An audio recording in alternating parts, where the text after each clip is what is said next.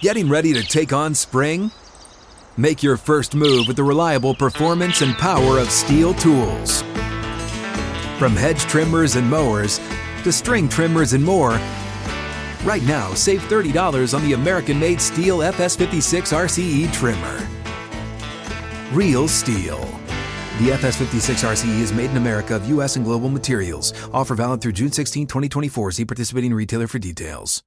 Live from the 6th and Peabody Studio and across the Outkick Network, this is Outkick 360 with Jonathan Hutton, Chad Withrow, and Paul Kuharsky. Trying to get those last-minute adjustments in before the game. Trying not to make anyone mad.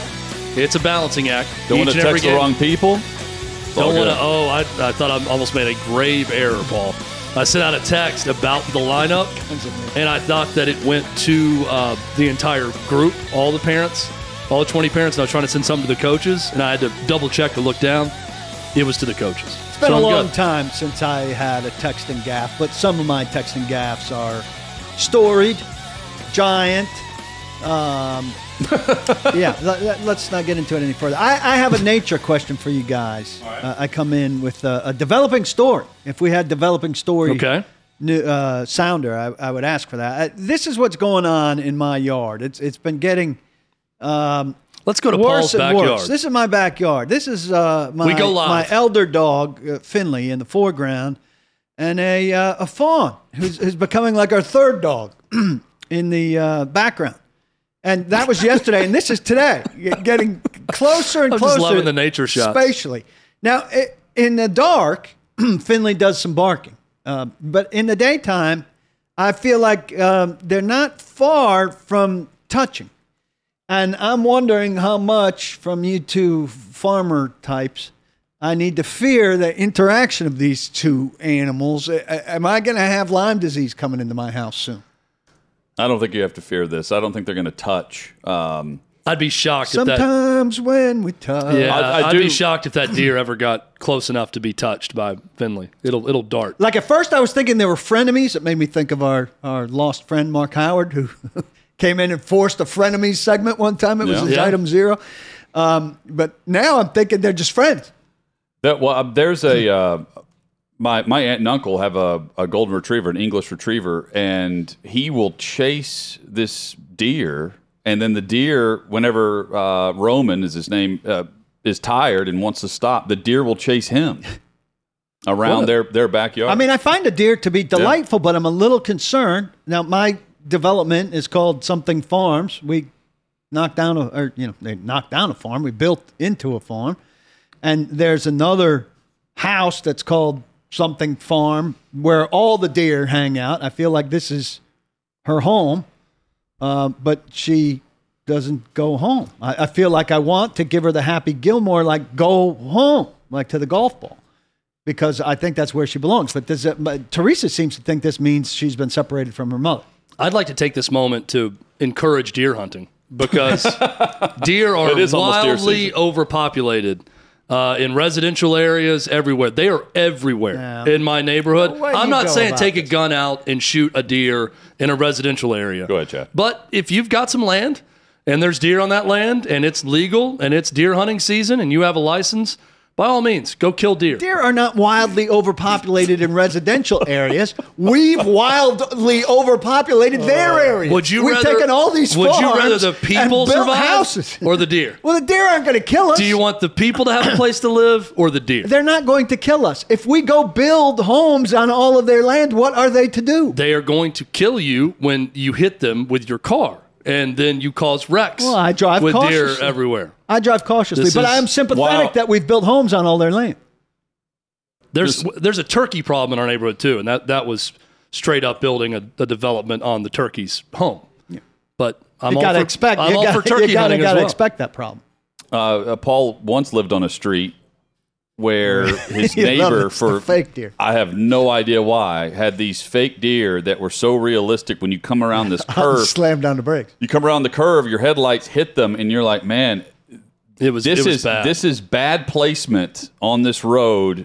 to just have it wasn't Christmas time here. That was better than the slow down kids at play sign. That was their more effective. It should be illegal. I mean, you're going to cause wrecks with that. Like, I think the city should come in and do something about it. Listen, I was miscast in that neighborhood. There was a tree down that stopped me from getting to New Orleans for a Super Bowl that we were on. Yeah. That was blame that all on John Rich, who drove me out of where I wanted to live into a neighborhood where we lived for several years because we had to get out. Brent in our YouTube chat says, Chad, during deer season, you are allowed 3 doe per day. If everyone took their 3 doe every day, it would help the population. I don't want the deer to be extinct. I'm not saying that. I don't think everybody should do that, but I mean, we should all do our part and kill one deer. I love this deer. I just want to make sure that nobody's getting Lyme disease as a result of her presence.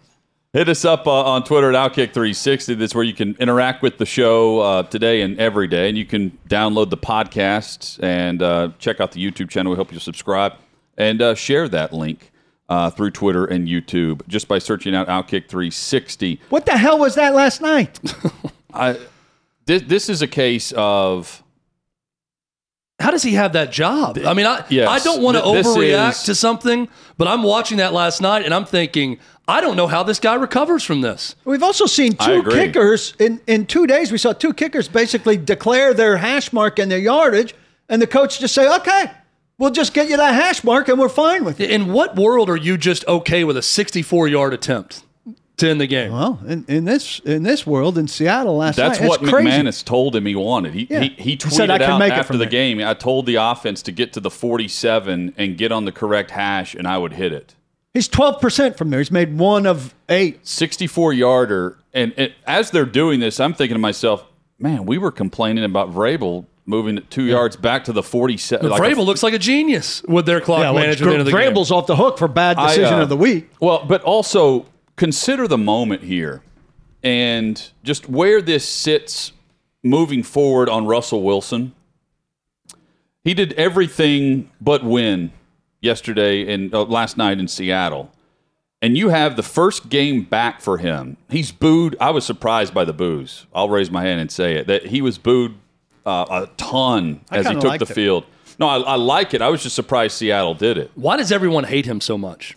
Former players are all over him with the Seahawks. I mean, I'm amazed to see it. How many people are just flaming Russell Wilson? Well, I think fans just don't like that he wanted out. I think players don't like him. Yeah, I think players think he's kind of a. I don't want to say diva, but he's kind of a weird guy. I think they think. Well, I mean, he put up 350 yards passing, and I mean, that's the guy. And you take the ball out of his hands on a 4th and 5. But not just take the ball out of his hands. They took the ball out of his hands on a 4th and 5 to set up a 64-yard field goal. They ran 30 seconds off the clock before taking a timeout, and they did it in Russell Wilson's return to Seattle. To me, that weighs heavier with 2 timeouts on left. You're showing up your own other game that Wilson will play in. The fact that you set him because you didn't trust him to execute the 4th down to get closer, that's alarming if you're a first-time head coach in your first game and you've just come from a system with Aaron Rodgers where the ball stays in his hands, and you have Russell Wilson, who you just traded for, and you put him on the bench for a 64-yard field goal. No way you do this with Aaron Rodgers, so why are you doing it when your team traded the house for this guy? It made no sense. I mean, everybody has the universal same thinking except the McManus family, maybe. Well, he tweeted out that he said, it's on me. I told them where to get on the field. It's not on him. But still, you don't listen to him. I mean, that's like a guy saying, throw the flag and challenge the call. You don't believe him. Great of him to fall on the sword and say that. My kicker's making no decisions on a football team. My quarterback might make a decision or two if he tells me something he wants to do. You are the head coach of the Denver Broncos. Brandon McManus is not dictating our clock management. Oh, 64-yarder. Sure, Brandon. Gotcha. That's what we're going to get. And that's not 100%. I mean, give me a break. I can make it. Doesn't mean I will make it. Brandon McManus saying this makes him look worse. Well, he says, so now your kicker's the one to blame because he told you what to do? Well, every head coach, Chad, is going to go to his kicker on the final drive and say, where do we need to get to for you? Go in the direction we're going. McManus tweeted out, 46-yard line left hash was my line to get to. They got it there. Need to make the kick. Well, that's fine. That's him being stand-up, and that's fine. But that doesn't mean that's all you have to do, and that doesn't mean that's the minimum standard. It also doesn't mean you leave 2 timeouts in your pocket when you're driving to try to get there. You had plenty of other options to work the clock and stop it before. The fact that he loses the game on a 64-yard attempt with 2 timeouts in his pocket is egregious enough. But I get that the kicker is going to say, he's always going to go to the extreme end. And you want your kicker to be confident. That's what you want to know. But you got to understand, if you're the coach, this is the extreme, and this is not a comfortable kick. If you have 2 timeouts and Russell Wilson, your goal is to get into a spot where it is a more comfortable kick, not a 64-yard attempt. Period. Well, it comes down to me on who you have leading your offense. And, it's not like if it were last year in Denver and Drew Lock's your quarterback in that situation, I'm probably leaning on the kicker more than I am Drew Lock to convert that play and get us closer and get us a first down. But with Russell Wilson, you have to put the ball in his hands in that moment. That's the moment of everything that they've been building for all offseason with him. Back in Seattle with the game on the line down 1. It's awfully symbolic. And you put him on the bench. It's awfully symbolic. Now, you hope for Hackett's sake it's his one big mistake. No, but Chad, pick up where you left off there because Paul said you hope it's one big mistake, but you said that felt bigger. Like, how do you recover from that? That felt like a guy whose coaching tenure and success is predicated upon coaching Aaron Rodgers. That's what it felt like to me. It felt like a moment that will be tough to recover from. Do you think it's one moment? As a coach? Well, you hope it's one moment. I mean, you can't judge on that small a sample size. But the one biggest difference for a head coach from a coordinator is clock management. And if, that first indication is he's not up for the task, you got to have somebody in your ear who's helping you with it, whose assignment it is to help you with it. And, there's a pause there where you got to sort out that whole equation. Look, we've got X seconds, 2 timeouts, 4th and 5, the analytics, all of that, where it's go, no go. And the answer's got to be go. I mean, you've got Peyton and Eli and Sterling Sharp saying, probably use a timeout right here. Any second now, use that timeout, call a timeout. Still have 2 timeouts coming on. I mean, just nuts. And did anybody think that thing had a chance? No. I mean, I'm watching, I'm thinking, there's no way. It's a 64-yarder. He's not hitting this to win the game.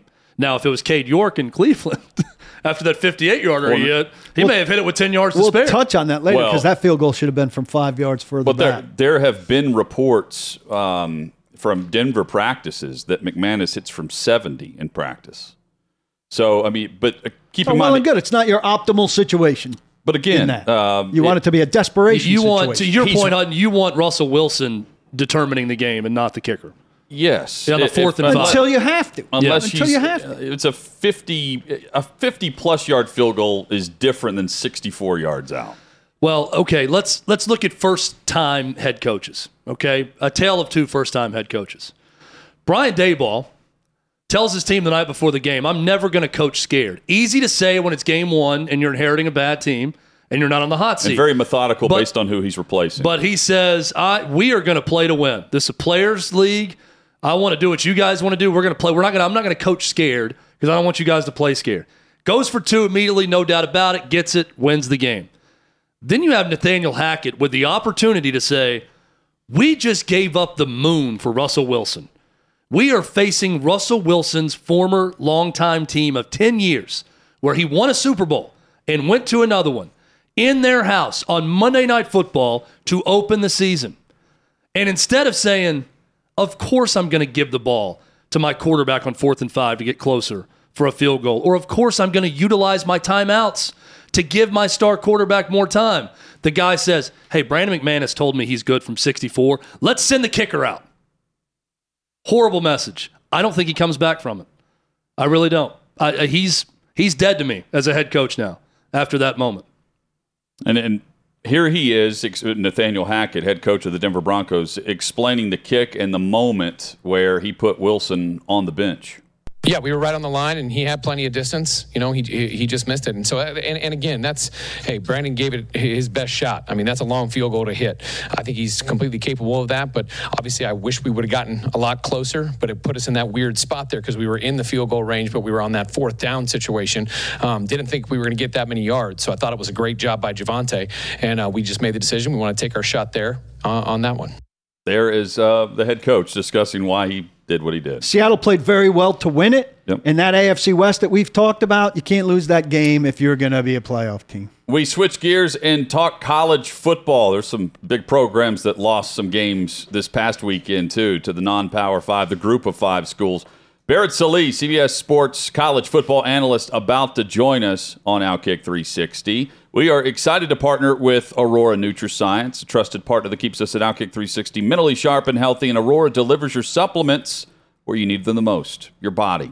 VidaLifeScience.com is the website. VIDALifescience.com.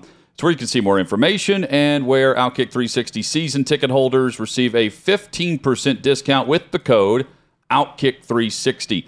Typical pills and capsules for your supplements not well absorbed. But here's Aurora, unique, cutting-edge, nutritional and absorbable supplements encapsulated in liposomes, and that ensures greater absorption in the body's bloodstream. I use the vitamin C, the vitamin D3, to glutathione. They have many more that you can choose from at VidaLifeScience.com, VIDALifescience.com. 15% off with the code OUTKICK360 at VidaLifescience.com. Get ready for the greatest roast of all time, the Roast of Tom Brady, a Netflix live event happening May 5th.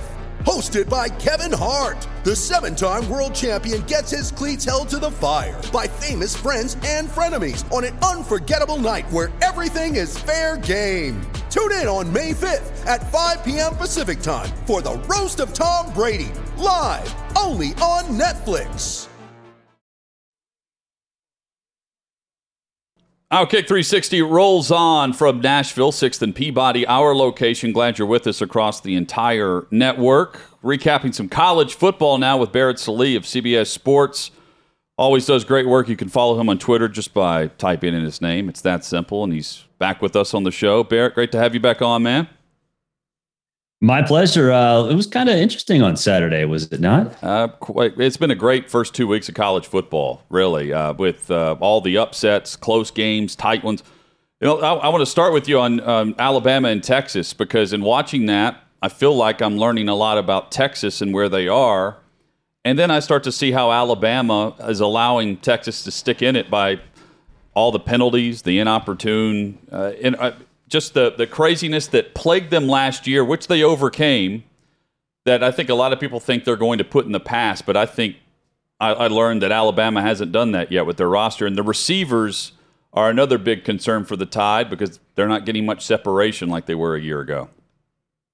Yeah, I mean, there's no doubt. I think there are two ways to look at this, right? I think when you factor in an offensive line that has been absolutely brutal for the entire year last year, spring practice this year, spring practice last year. It's a trend. It's an identity. That's who they are. So when you make Texas's defensive front look good, that tells you a lot about where you are as an offensive line. The 15 penalties, it was awful. It was the worst figure dating back to Nick Saban's LSU days. That's fixable, though. I don't know if I know the offensive line isn't. The wide receivers, okay, you have to figure it out. Trayshawn Holden, Jermaine Burton, Tyler Harrell. Which one's going to be that guy? There's enough talent there. I think you can figure it out, but it might not matter if the offensive line continues to play the way that it's played. So when you look at Alabama, I think maybe we have this sort of unrealistic view about what they should be. Especially after 2020 when they weren't challenged really by anybody. Last year, LSU had a shot at the end zone to beat them. Tennessee gave them a ride. Florida was a 2-point conversion away from tying them. Auburn took them to quadruple overtime. All of that sort of within the same context of a bad offensive line. And to me, that suggests that you're going to get a lot of more of this from Alabama. Maybe they can play their way through it, but if they can do that and still make the SEC championship game and win it, okay, fine. Everybody else has flaws. But as we saw last year, at times it can come back to bite them. Let's stay in the state of Texas, shall we? You talked about unrealistic viewpoint of people on someone. What's the realistic view right now of Texas A&M after another disappointing game, which may or may not lead to another disappointing season, but certainly a disappointing offense under Jimbo Fisher, as it wasn't really a fluke, Barrett. They just got beat by a better team on Saturday in Appalachian State. Yeah, and Chad, they got beat by a team in Appalachian State who beat them on the line of scrimmage on both sides of the ball. I love Appalachian State. They've got a better quarterback in Chase Bryce than Haynes King. I don't think anybody doubted that going into the game, but you're supposed to be able to dominate that team if you're Texas A&M in the trenches, and it didn't happen. And I think from an offensive line standpoint, that was one of the questions we had going into the season. And then defensively, I think we all looked at that recruiting class and said, oh, look at all the talent that's coming in. Coming in is different than already there. And I think that showed its ugly head on Saturday against Appalachian State. So for me, I think, look, I thought Texas A&M was an 8-4 team before the season. That's why I picked them to finish fourth in the SEC West. But if they lose to Miami this week, you're talking about 2 losses out of conference before you even get to the SEC slate. The first of which is against a really good Arkansas team in Jerry World, which the whole point, the whole philosophy of that Auburn team or that Arkansas team is to dominate the line of scrimmage. I mean, you're looking at 8-4 at best for Texas A&M. And if they lose this week to Miami, I don't even know how they're going to go 500 in the SEC, which would be a complete disaster for Jimbo Fisher. So it's a season defining game this week. And even if they get past Miami, I don't necessarily know how much it's going to matter because the issues are still going to be there. You've said Nebraska needs to consider whether Nebraska is good enough for candidates, not if candidates are good enough for Nebraska. What's that mean for names that have been floated like Stoops and Campbell? And where's that leave who you think is the right kind of guy? Anybody who thinks that Mark Stoops would take the Nebraska job is clinically insane. There's absolutely zero chance that happens. Sure, he might float his name out there and get some more money from Kentucky, as any person should. It's capitalism for a reason. But the idea, like, Kentucky is the second best team in the SEC. They've won 10 games, 2 out of the last 5 years. They've played in a de facto SEC East title game, despite the fact that Florida has been good. Tennessee was sort of up and coming and then disappeared and came back in. He's built that program the way he wants to build it. It's in his image. Going to Nebraska, what are the expectations? Because if the expectations are to do exactly what Kentucky's doing, I think Stoops would feel way more comfortable doing that in the SEC. And if they're anything beyond that, then people in Nebraska are unrealistic about where they stand in the realm of college football. So, yeah, I mean, I think when you're Nebraska, you have to look at yourself in the modern era. In the modern era, these kids don't even know Nebraska as a Big 12 school. They've always known them as a Big 10 school. You know, we're all old dudes. We remember when Nebraska was winning national championships.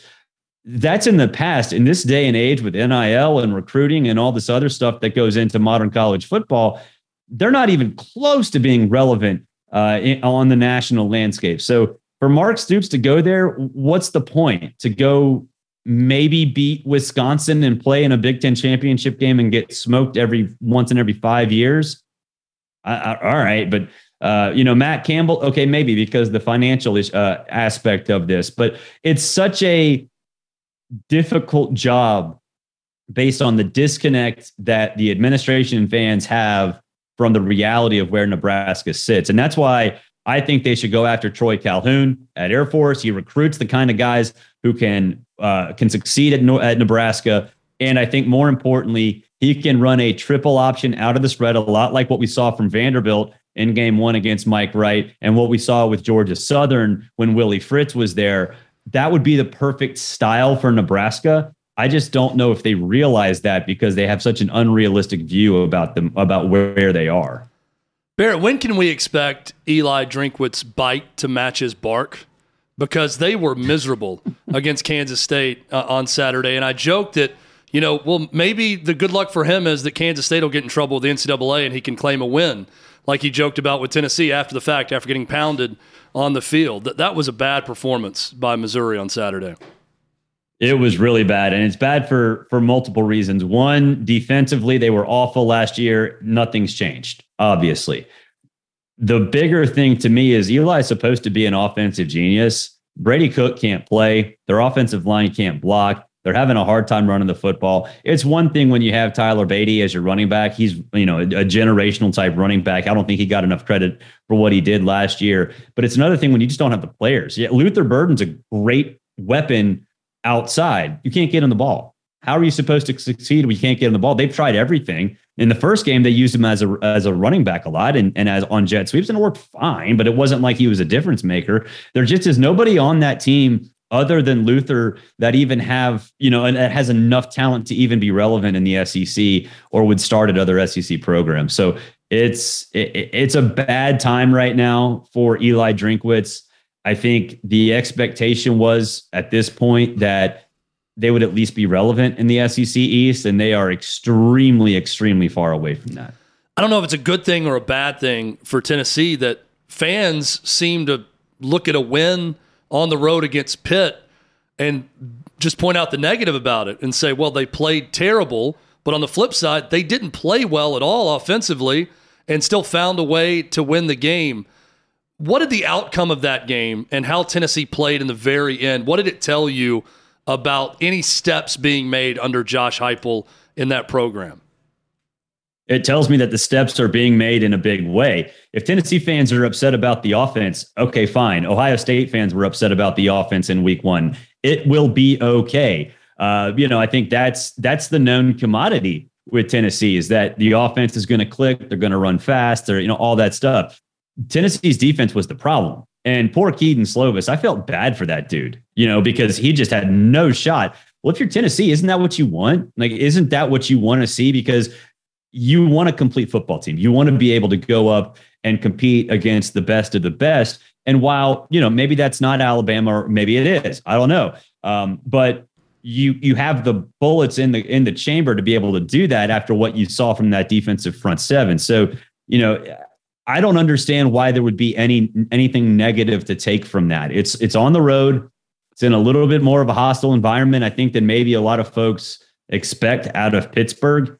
And I wouldn't say fix the glitch, but you fixed a lot of the issues that maybe you were concerned about going in. So I think Tennessee, that was a great performance. I think if people are looking at it in a negative light, I'd love to know why they're upset because the offense will be just fine. You wrote regular season must be preserved. And I'm curious what must be preserved looks like in terms in the context of the 12-team playoff. Well, I mean, think about what we enjoyed over the course of the first 2 weeks of the season. Backyard Brawl, which has literally zero impact on the college football playoff. That was unbelievable. The North Carolina Appalachian State game literally has no impact on the college football playoff. Everything that would be discussed in a 12-team playoff would be centered around the college football playoff. And that would take a lot of the joy away, a lot of the impact away from some of those games. I love the fact that in college football, you don't necessarily know what the outcome of every week means. The landscape of the season is defined by whatever the season dictates, not by an arbitrary college football playoff number or automatic bids or all this other stuff. I hate that we have too much of a discussion about the college football playoff now because all of November is devoted to it. I don't like that. And if you expand it, it's going to bleed into October. It's going to bleed into September, and all the things that we enjoyed are not going to be relevant. I mean, think about the Florida State LSU game. How is North Carolina Appalachian State relevant to the college football playoff, whether it's 4 or 12? I mean, it's a standalone item that was exciting. It was an incredible game. It's not. That's the point, right? Like, we don't know if it is, but in all of our minds, it's not. If you were to have a 12-team playoff, that game would be viewed within the context of the playoff. I'm glad it wasn't. Florida State, LSU. Nobody thought that Florida State or LSU would make the playoff. And in a 12-team playoff, you think, okay, maybe one of them gets in at large. I don't like that. I think that being able to enjoy college football for the games themselves and not within the context of the college football playoff preserves the regular season, preserves the entertainment value of the regular season, while also builds the landscape that is necessary to figure out who is the best team at any given year. Barrett Sallee, CBS Sports, with us on Outkick 360. Kentucky and Florida. Last week at this time, everyone's discussing Anthony Richardson and the Gators beating Utah. And then we saw the Kentucky defense and Richardson regress to the mean a bit with his play. I'm curious from your vantage point, Barrett, was it more about Richardson being more of what he is at quarterback, or was it more about the Kentucky defense on Saturday? It's more about Richardson. It's both, but it's more about Richardson because when you take his legs away, which part of that was because he was banged up. They'll never admit that, but that's, part of that was that he was banged up. But when you take his legs away, he can't pass. He's last in the SEC among qualifying quarterbacks in passer rating. And he's significantly below whoever is 13th. I can't remember who it is. It might be Mike Wright. But if you take his legs away, he's nothing. And so when Kentucky did that, I think it exposed Anthony Richardson as, I wouldn't say a one-trick pony, but certainly a developmental quarterback. And honestly, when you look back at the Utah game, aside from the 2-point conversion Houdini act that he made when he slipped out of a tackle and found a receiver in the back of the end zone, he didn't do anything through the air that night either. So, I think that certainly exposed that he's very inconsistent and has a lot of work to do. But I think the Kentucky defense, we know what the Kentucky defense is going to be week in, week out. Getting right back at linebacker obviously made a big difference as well. But that I think was the known commodity. That was sort of assumed going in that Kentucky's defense would play pretty effective just because their floor is so high. Anthony Richardson can't throw. He's still a developmental prospect. And, I think that showed. What level of freakout should Notre Dame fans be in right now? Is it time to panic, or do you look at the situation now, especially with Buckner being injured, and you say maybe just give this year a mulligan, which sounds crazy as the head coach at Notre Dame, regardless of what happens? Or do you think, Barrett, this team is still going to be okay in the end, even with obviously a good showing against Ohio State and a loss, a very bad showing and a home loss to Marshall? I think you write off some aspects of it. You can't account for Tyler Buckner's injury. So, you put your backup in and Drew Pine. I'm not sure Drew Pine can handle it. He was put into an awful situation against Marshall. So you sort of write that off. But you can't, when your starting quarterback gets hurt, it's a problem, especially in your first year as a head coach for Marcus Freeman. I think the more concerning part was that they got blown off the line of scrimmage by Marshall. They couldn't stop that rushing attack for Marshall. But what I do think sort of gets lost is that Laybourne, the starting running back for Marshall, was a 5-star prospect. He is a transfer from Florida State. He's a really good player. So I think you have to temper expectations and recognize that it is a transition year and the chips are not necessarily falling in your favor so far. That might change, obviously, but you need to, I think, re-alter your expectations if you're a Notre Dame fan to say, all right, look, this is a rebuilding year. It's a transition year. It sucks. But in reality, that's probably what should have been the expectation anyway. Mississippi State through 2 weeks, they don't have a great win, but they beat up on Memphis. They get the job done on the road at Arizona. Barrett, it's been pretty impressive, as in terms of the SEC and what we've seen from Mississippi State. They've been all business so far, and they've looked really good. Their defense has been awesome, and I think that gets overlooked. Zach Arnett's one of the best coordinators in the country, and nobody ever talks about him. But I think what's really interesting about Mississippi State is we all talk about the air raid and how they go fast and all this other stuff. Will Rogers, 9 touchdown passes, best in the SEC. Obviously, the most yards per game in the SEC. That's what quarterbacks at Mississippi State under Mike Leach do. But they also are winning the time of possession battle, which is a really weird development considering what they do and how they operate offensively. So to me, that says when they want to grind it out, when they need to grind it out, when they need to put opponents to bed, they do it, which for Mississippi State, that's sort of not in their normal DNA, the way that Mike Leach has built that program. So yeah, they're very underrated. I'm surprised they're not ranked in the AP top 25. They were, I think, number 23 or something on my ballot for the CBS 131 that came out on Monday. But yeah, I mean, I think that it's going to be interesting to see what happens when they go to Death Valley, because the one thing Zach Arnett, their defensive coordinator, does more than anything else, he gets really, really creative with the pressure that he brings. LSU's offensive line is awful. So I think that will sort of tell the tale on Saturday night in Death Valley. I was with you on Utah as a preseason football playoff pick. What did Florida tell you, and do you think there's still a path? Yeah, there's still a path. I mean, the offense looked fine last week, granted against an overmatched opponent. You know, I think what Utah showed in that game against Florida is that it's ready for the big time. It's ready for, I mean, they went down and had a game-winning drive. Cam Rising made one bad mistake, one bad decision. Okay, fine. But if they run the table in the Pac-12, you know, they need some dominoes to fall. They need the landscape to shift in their direction, but it's not like that's impossible. If you're a one-loss Pac-12 champion that wins what would be 12 straight games to close out a season, you're probably going to be in the playoffs. So, yeah, I mean, I think there's still a path. It's not a very easy one, but if they are able to play the way I think they're going to play, and probably the way you thought they're going to play too, then yeah, they can get in. I think that it's interesting because we've had, you know, two teams from the same conference in. Last year. We had it when Notre Dame was in the ACC in 20, and obviously in 2017. Those are the outliers, right? If you have that conference championship on your mantle, that does matter for the selection committee. I wonder how much it would matter if there's a one-loss non-SEC champion in the mix as well, especially considering how regional the playoff has become. Barrett Sallee, CBS Sports, CBSSports.com, college football insider. Barrett, thank you for the insight, man, recapping the weekend with us, and we'll see you down the road for sure as the season progresses. Thanks, y'all. Have a good one. Yeah, Thanks, Barrett. You too.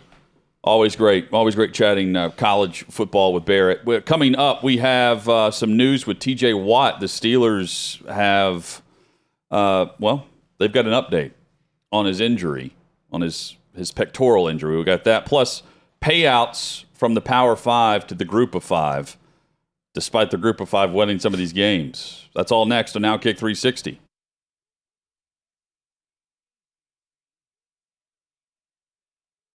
You ready? Showtime. On May 3rd, summer starts with The Fall Guy. Let's do it later. Let's drink a spicy margarita. Make some bad decisions. Yes. Audiences are falling in love with the most entertaining film of the year. Fall Guy. Fall Guy? Fall Guy. That's what the poster said. See Ryan Gosling and Emily Blunt in the movie critics say exists to make you happy. Trying to make it out? Nope. Because I don't either. It's not what I'm into right now. What are you into? Talking. Yeah. The Fall Guy. Only in theaters May 3rd. Rated PG-13.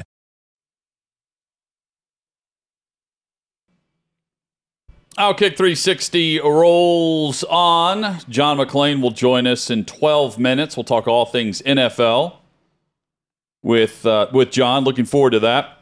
T.J. Watt is not going to need surgery on his pectoral injury, which means he's only going to be out roughly 6 weeks and not the full season. The season puts you out for the year, the surgery puts you out for the year. The ability to not require surgery, which I believe the second and maybe third opinion of doctors gave him, allows him the opportunity to return in 6 weeks. All this through Schefter. That's big for them. Big. The other injury thing down in Dallas. I mean, Jerry Jones he'll just will stuff to happen. He's not going to put Dak on IR. And so they're going to pretend like he can play in 4 weeks. I mean, he's just there fine. everywhere during rehab. Come on, Dak, you can do it. Well, you can do it. Come on, you got this. It's fine not to put him on IR if you don't need the roster spot. But if and when you have other stuff going on, you may need him on IR, and you had to make that decision now. You have to make that decision before this game. And if they have a bunch of twisted ankles and pulled hamstrings or other stuff, they will have screwed themselves out of some roster flexibility. Well, it sounds like they're more optimistic about the 6-week return than the initial report through Schefter and ESPN, which was 8 weeks. But 6 weeks, you put a guy on IR. Yeah. I mean, I would take the roster spot because you're allowed to recall guys off of IR this year. Yeah. So, and it's there's a cap to it, but you can do it this year. Again, like it makes sense to save the roster spot where you could use it somewhere else. But Jerry's like, nope, not going to do it. He's going to remain around. Just going to will him. Great news for Pittsburgh. Yeah. Oh, that's huge. Yeah, Rodrigo Blankenship, by the way, kicker for the Colts, cut. They waived him today. Greg Doyle asked him yesterday. You guys heard me listening to the clip. Like, how many times can you bring in competition for Rodrigo? And even if he beats the competition, decide to stick with Rodrigo? And Reich was like, it's a fair question. Yeah. He said like 3 times in the answer, it's a fair question. I've asked myself that a lot on the flight home from Chris Houston. and I are going to go have a big meeting about that. They tie the game because he was missing kicks. Not a single AFC South team won this weekend, and 2 of them played each other. It's hard to do. Hit us up on Twitter at Outkick360. We saw some non-Power 5, the group of 5 schools get paid some big bucks to go win games this weekend. It's tough. What a double whammy. Fox College Football with a great graphic where a 17-14 loss to App State. A&M paid Appalachian State $1.5. We mentioned this yesterday. Georgia Southern went to Lincoln, Nebraska, and left with $1.42 million, and they also left with a win. And Scott Frost's job, 45-42. Triple whammy. And Notre Dame loses to Marshall. Marshall got paid over $1 million, 1.2, to go to South Bend and win. Of course, Eddie George, I was talking with him last night. They're getting over $1 million next year to go open up at Notre Dame. He was pumped. He was fired up about this result because they're getting paid, and he's like, "Man, I can point this out to my locker room about what you can do in a tough environment." Let me also say this about Utah State. This is not last year's 11-win Utah State team, clearly. Right. After getting pummeled by Alabama, they lose to FCS Weber State 35-7 and paid out $390K for that. But there's the big divide, right? You see the Power 5 versus Group of 5 schools paying FCS schools and the difference in payout. I mean, you've got Bowling Green paying Eastern Kentucky to drive over a mountain and play them up in Ohio for $350K. As opposed to $1.5 million for a flight from Boone, North Carolina to Houston to bus up to College Station to stay and play Texas A&M. A lot of money divvied out, and in some cases, you rob the bank. And that's exactly what Appalachian State has made a living doing. Tennessee plays Akron this weekend. I'm thinking of other Power 5 versus Group of 5. You should put a PowerPoint up if you're the head coach and the administration, show this to the players the night before and say, we don't want to be this next team that paid out over $1 million for someone to come in and beat us. We're paying all their scholarships. We're paying them for the pleasure of beating the hell out of them on our home field tomorrow. Let's be very clear about the objective and the mission when you're at a Power 5 school and you play some of these Group of 5 schools. What an epic way, though, to make a payday. Yeah. You're getting paid to go lay down.